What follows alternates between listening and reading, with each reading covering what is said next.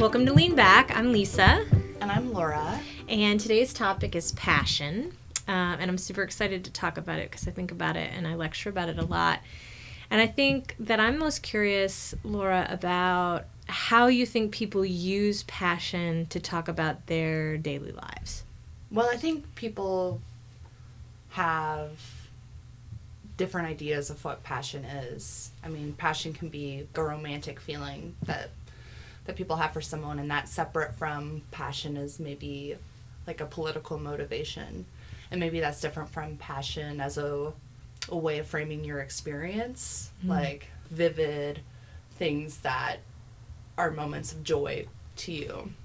I do think passion, though, because it has all of these implications, can be overused. Like, I feel like I hear people talking about passion in a very basic way, which is disappointing because passion can refer to things that are incredible and intense and exciting. But I'm disappointed because I hear people talking about passion about things that I don't think they're really passionate about. I hear people say that they're passionate about travel. And I'm like, so people will be like, I love to travel. And I'm like, really? What do you know about any other country? Would you be willing to couch surf or stay with a stranger or stay in a hostel with 50 other strangers? I mean, would you suffer at all to see other places? Would you go somewhere and not take a single picture to show people on Facebook? If you're going to call something a passion, it's something you're willing to struggle for. When you ask, how do people talk about passion, I want to hear them talking about it in that way, where it's something that they will, put parts of their life on the line, or they'll sacrifice their comfort. They'll talk about it with a certain type of intensity. But I don't think that's always true. So I feel like we have to make a distinction between how people use passion in common parlance and what we really think passion is. Yeah, I mean, I like two senses of passion. I like the notion that it's an uncontrollable emotion. Passion is, because that's how I think it's used a lot. This jouissance sometimes, or the thing that you're referring to that's so intense about an experience that's corporeal, that's inside of the flesh, that leaps out, that is uncontained. I'm interested, obviously, since I write about political emotions, I'm interested in things that feel uncontainable. Mostly because they lead us back to conversations about desires that are foreclosed upon by, political structures or by conventions that deny us our ability to access that desire.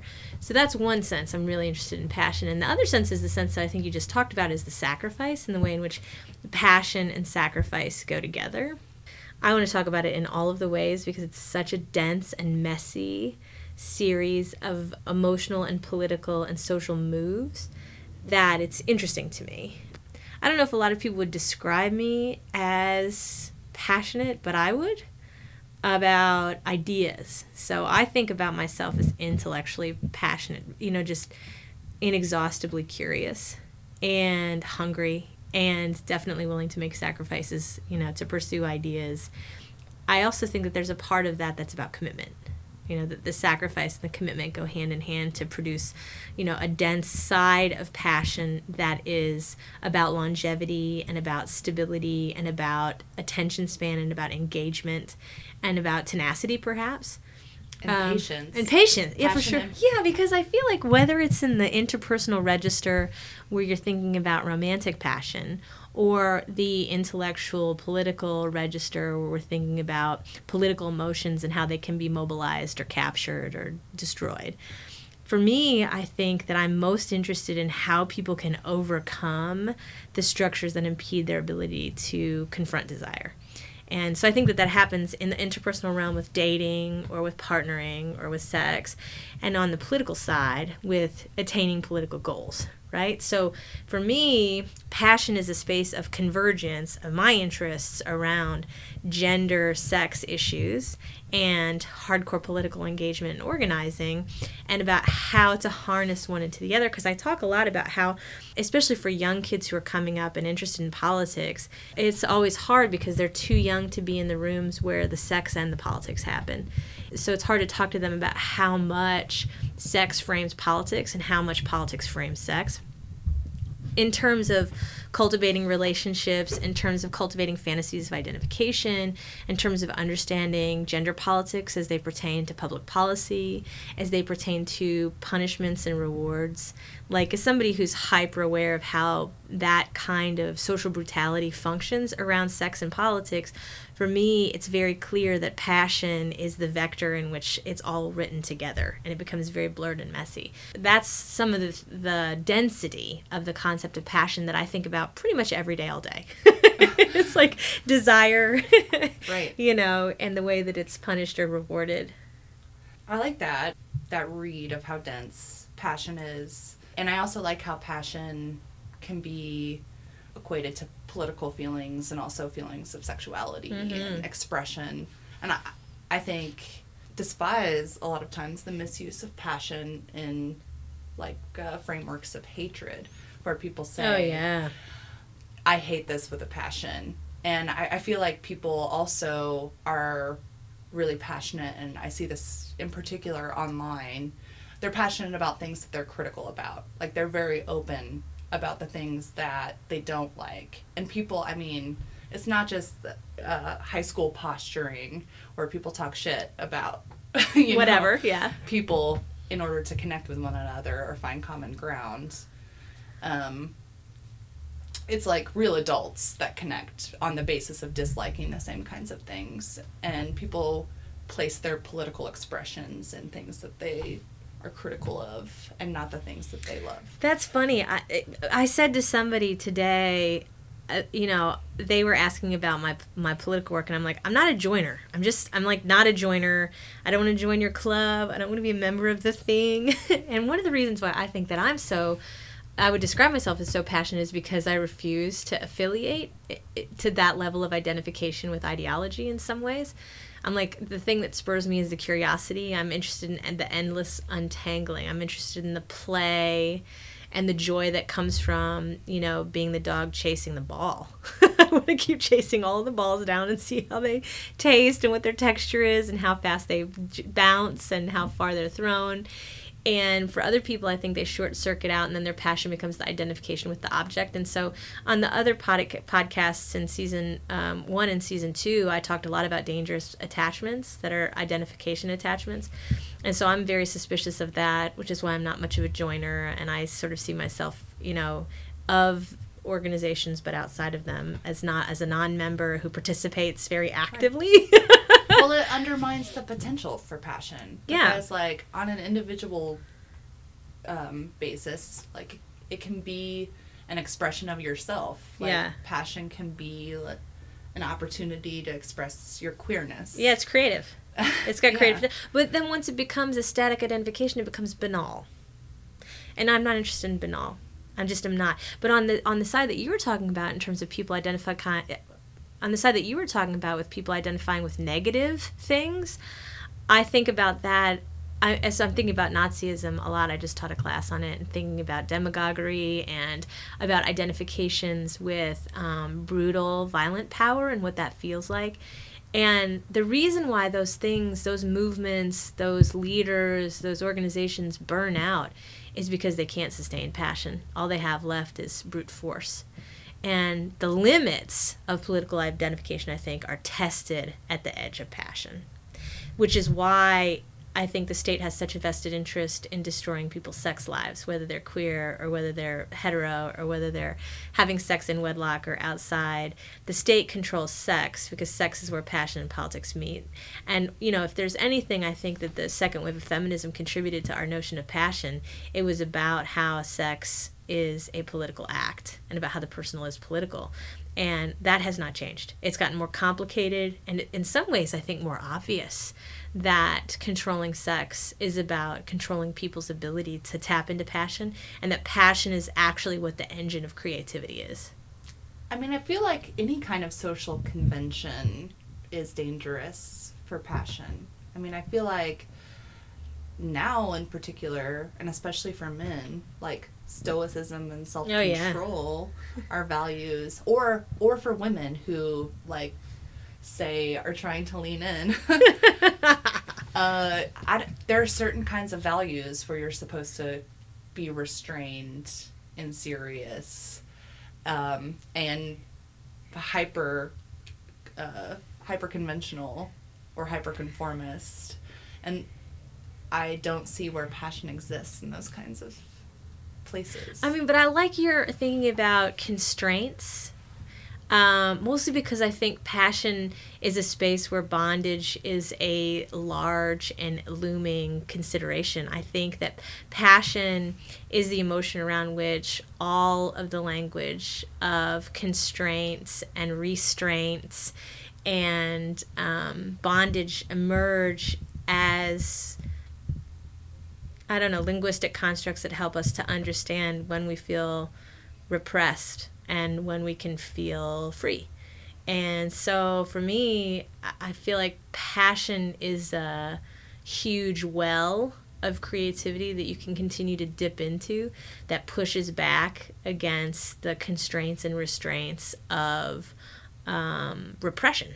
And so for me, I see it as a liberatory thing, which is probably why we don't see a lot of it in fascist spaces. But it's an antidote to fascism. What I'm saying is that for me, I feel like hardcore jouissance, hardcore passion, relentless sacrificial engagement with the interesting, whatever that may be, is an antidote to fascism. I mean, we see passion a lot in political poetry and, like, activist poetry.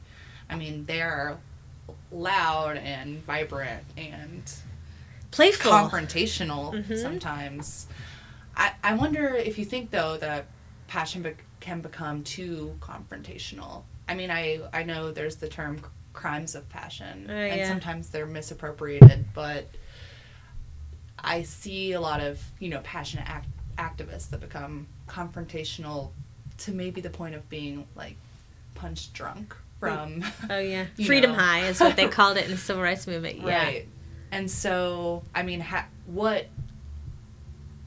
does passion become, like, dark? Ego. Ego, because then it becomes about what other people see you as instead of the struggle for the ethical right or the struggle for the struggle's sake. So I think that's why I think passion is a really interesting place to untangle ego and desire and ego function. I'm thinking a lot about I've been rereading a bunch of Frankfurt School stuff and Marcuse in particular, and thinking about the one-dimensional man and Eros and civilization, and thinking about how important it is for the state to harness passion to get people to be domesticated and docile bodies to perform, citizenship in ways that are productive for the state's interest and not necessarily their own. And so for me, especially in this political moment, at the beginning of 2017, right before the inauguration of Donald Trump, it's very important for me to think about passion as a space of political resistance, and passion as a space of coalition building, and passion as a way of, tremendously overdue reform and reconstruction of institutions. And it's going to be passion that does that. Because the thing about passion is that it functions on all three levels of power. It functions on the interpersonal level, it functions on the institutional level, and it can function on the structural level. I've also been reading a bunch of Arthur Schlesinger Jr.'s writings in the early 1960s about hope and liberalism, and thinking a lot about how hope is used as a frame for passion for the nation, and about how optimism becomes one vector of expressing, like, citizenship as passion. For me, though, as I've spoken about on other episodes, I'm just really skeptical of that particular frame, and I prefer passion to hope, because it's messier and it takes more risks, and it's not so predicated on the past. In some ways, I feel like passion can be a really tabula rasa thing. And at least on the interpersonal level, I know I'm moving really quickly through those levels of passion, but, I'm reckless and messy, and I like it that way.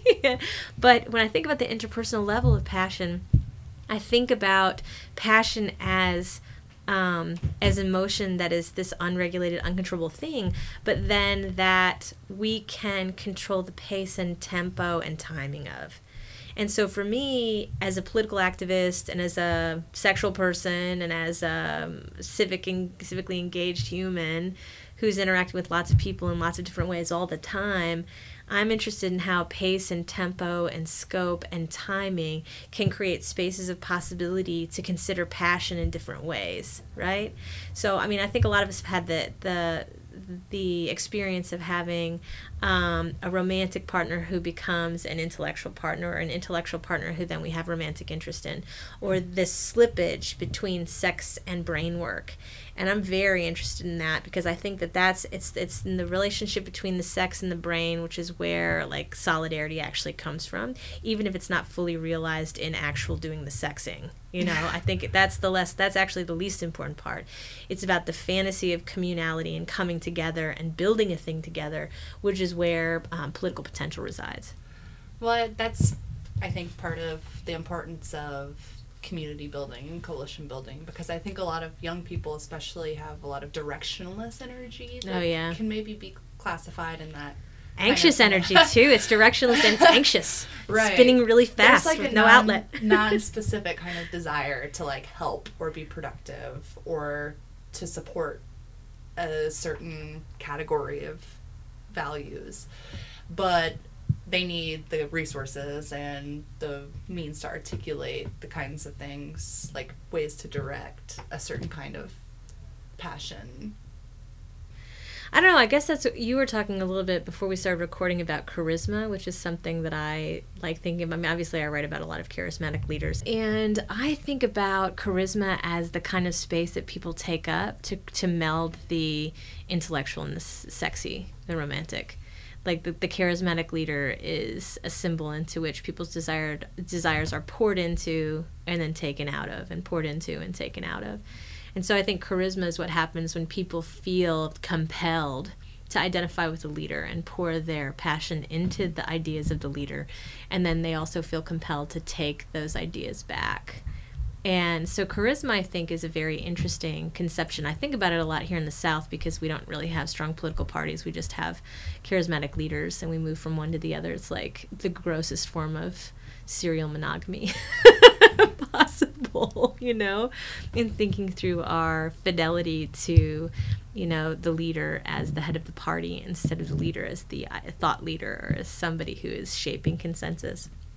So I like to think about charisma as something that can be really terrifically motivating for solidarity, but also that's something that can turn into this, you know, banal, predictable sort of thing. But I think both charisma and passion have the potential to be disappointing, then lead to dead ends and lead to dangerous attachments and be a real bummer and a letdown. But I'm okay with that because I feel like the majority of that sentiment can be harnessed for a really productive, messy, interesting, dense discourse between and among people. And so I think that for me, that is very compelling. We talked a little bit earlier about passion sometimes leading to confrontation. But I wonder if you think the notion of passion and its mostly positive connotation, I feel like it's mostly connoted in relationships and care about things or other people. I wonder if you think that using passion as a rhetorical style of messaging encourages mostly socially beneficial behavior. Well, I don't know, because I think that we're uncovering here the dynamic of passion that is extremely heterosexist, where men can be passionate and objects of passion, and then they're also supposed to be stoic. So I think that there's absolutely a gender double bind around men, probably straight and queer, that is a problem. And I think that it functions for women too, because women who are passionate are messy, emotional, creatures. And the reason-feeling dichotomy becomes a cudgel, with which to wield against women who are passionate.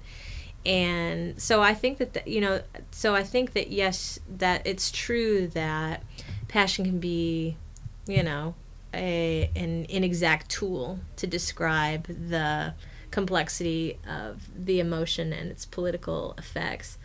But on the whole, I like it because I think that people really genuinely want to feel it. So, I think about Laura Kipnis's book Against Love, which I've talked about here and in other episodes, and I think about other manifestos that think through the limits of people's attachments to convention. And what happens when people hit the limit of that convention is that they want to feel passionate, so they go out and have affairs to feel alive. So there's, humans, I think, have a drive towards that kind of aliveness, that corporeal, satisfied, uncertain, playful, problematic, potentially dangerous kind of sexual or intellectual engagement. That is what provides the edge to their life. So I'm okay if people fuck that up sometimes, because I don't know how else you get empirical data about the limits of your desire, except to keep trying and trying things that you think you might like. And that's an empirical sort of endeavor. So, yeah, you're going to win some and you're going to lose some, I feel like. I mean, in almost every work of literature in all time, like, the protagonists are always driven by passion. In almost every case. I mean, maybe drop, like, Camus' The Stranger. Like, and Olive Faulkner. Yeah. Maybe drop some things from that. But, I mean, especially in, like, early literature, in comedy and tragedy, passion was at the centerpiece for, particularly in theater, like, all literature. So I don't know, it's a driver of, like, art and, like... The Gospels. Right. I don't know, and the characters that you root for and identify with, even tragic characters, like, passion's the centerpiece of tragedy, and, like, a tragic character is one that, like, lays down their life, literally, to stand by a certain ideal. Usually some kind of, like, moral ideal or a passionate love, or, something that they refuse to sacrifice about themselves. There is something, I think, heroic about passion. Maybe that's why I'm drawn to it, since I write about, heroes that are mobilizing against odds, against the state.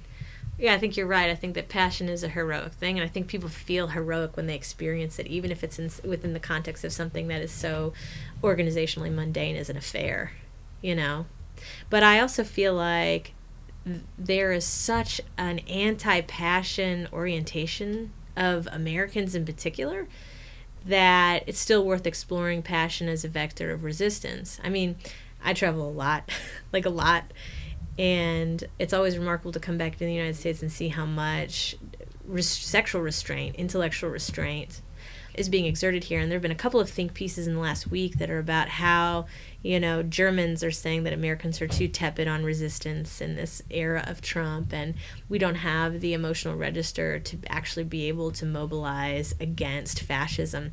And that's a very interesting conversation, I think, because it speaks to the density of political emotions and the way in which cultures shun the performance of certain emotional registers as a way of creating space for identifications that are particularly harmful for people who are being oppressed in the culture. So I don't know. I think it's also possible that passion is the space in which to expand the way that Americans relearn how to feel as political and sexual agents in a culture that is sexually stunted, and massively repressed, and a place where people are both craving and fearing the same kinds of political repression that they want for other people's sex lives.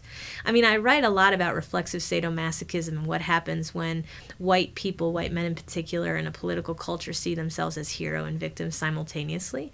And so I think passion lends itself to perhaps the embodiment of that, but I think more so the critique of it. Is like it's the passion for self-preservation, the passion for the community, the passion for others, all of those forms of love that we talked about in the earlier episodes, where we discussed brotherly love and agape and romantic love and infatuation. I think that passion is the thing that ties them all together in a way that creates space for solidarity against the impulse to repress. So earlier I expressed kind of a dissatisfaction with how passion's not properly articulated. Yeah.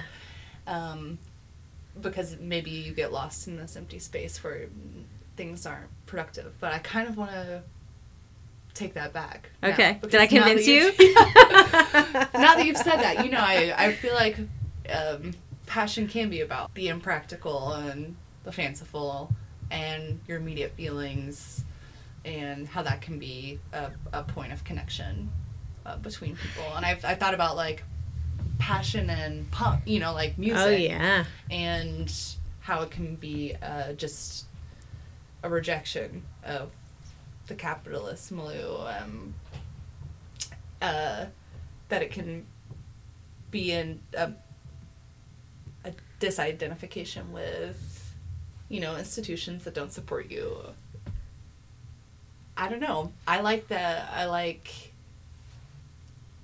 your emotional discussion of passion, and I feel like I had been trying to be very rational about it, and it seems like that can maybe be opposed. I mean, I've said in earlier episodes, I have a different threshold for risk, and I have a different threshold for uncertainty, and I have a different threshold for messiness. So I am not saying that everybody else sees passion the way that I do, but I am saying that I think that there is a way of understanding passion as a kind of social and personal indulgence that could be extremely subversive. I mean, in a culture that tells you that you have to serve the capitalist master and keep working and working yourself to death, there is a space, I think, for a conversation about self-care. You hear it all the time in the activist circles about how self-care is a radical act, and everybody quotes Audre Lorde, and I think that there's useful space there, right? But the problem is that the self-care can't turn to narcissism, and that's the ego function. So as long as the self-care is functioned on, creating space to creatively and productively resist, the automation of the self as an extension of capitalist culture, then I'm like right on about that, But once it turns into narcissistic or just tremendously unproductive navel gazing, then it's no longer passionate, I think. So I think that the point that you are making is like, can you be passionate about puzzling, or can you be passionate about knitting, or can you be passionate about gardening? I mean, I guess you can, but I don't know that that's the best way to think about passion as a production of relationships between humans, except if you see it as a way of short-circuiting the tremendous fidelity between people and capital. Well, I mean, to think about passion in that way at all, in some ways I feel like it's kind of a privilege, because, I mean, it seems like a lot of people don't have the energy or the leisure. It's bourgeois. It's super bourgeois to have that kind of passion, or to even like try to subvert their connection to capital, because all of they're their not connected to it. is spent on like mind-numbing need for the minimum wage. So, I mean, in what way does passion play into their life? Well, but I think here's how I think it does. I mean, I think that there is an economy of passion. Also, I'm straight making this up right out of my head right now. I'm theorizing on the fly, as I am prone to do. So it seems to me that the entire debate about welfare is about controlling passions. And so the bourgeois and the 1% are allowed to have unrestrained passion and pussy grab all they want, and the poor people have to be tested for SNAP benefits, and the poor people can't have contraception, and the poor people can't have abortion, and the poor people have to have some sort of not anal, not oral, man-on-woman, missionary sex in order to be considered good citizens. And the fact that that conversation is happening and is a permanent feature of American political life suggests to me that the economy of passion is what is actually driving a tremendous amount of our political discourse. So yeah, the poor people and people who are disenfranchised don't get to feel the same kind of passions unless they can find the solidarity. And so, I made that comment earlier in the episode about Freedom High. I mean, that's certainly how civil rights workers talk about their time in the movement, in the Black liberation struggle, is they talk about the kinds of pleasures and solidarities. And I literally just came from lecturing about the civil rights movement, and I was talking about how right before King was assassinated at the Lorraine Motel, what was he doing? He was having a pillow fight. He was having a pillow fight with his top brass in the SCLC in a motel on beds with pillows. What does that tell us about the nature of intense struggle? Dude knew he was close to being assassinated. He was being constantly harassed by the FBI. He was being profiled. He was being followed. Memphis was a tinderbox ready to explode. And what does he do before he gets ready to go to dinner? Exhausted, demoralized. He has a pillow fight, which is a total expression of male passion for one another. It's physical, it's tactile, it's corporeal. It takes up this very intimate bedroom space. It's sexy.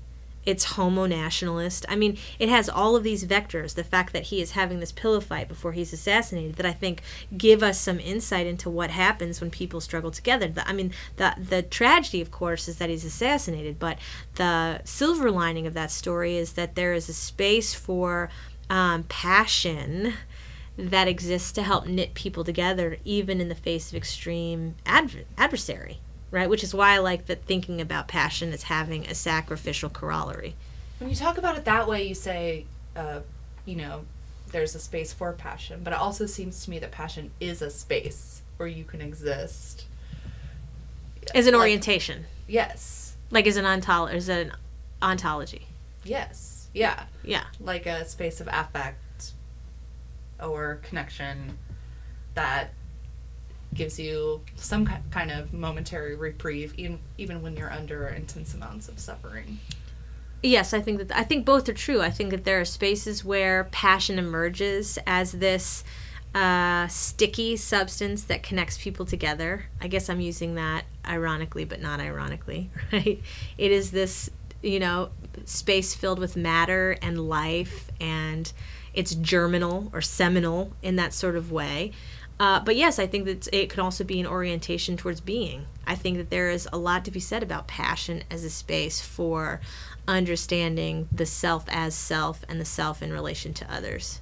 Which is why which is why it's been very interesting reading some of this Frankfurt stuff in light of the Trump election, is thinking about the relationship between Eros and civilization and sort of how masculinity remakes itself as this extremely, it's not even Janus-faced, it's like literally unidimensional kinds of masculinity that gets jammed down our throats. It's non-consensual, it's hyper-phallicized, it's assertive and violent, and it is, I think, a way of understanding how power is this brutal force that only has this extremely limited roadmap. So again, that's why I think that passion can function as this either ontology or fleeting space with which to resist. I mean, there's this a whole tremendous amount of sociological literature on, weapons of the weak and micro-resistance. And there are lots of names for it, but it's like the daily life, banal resistance that people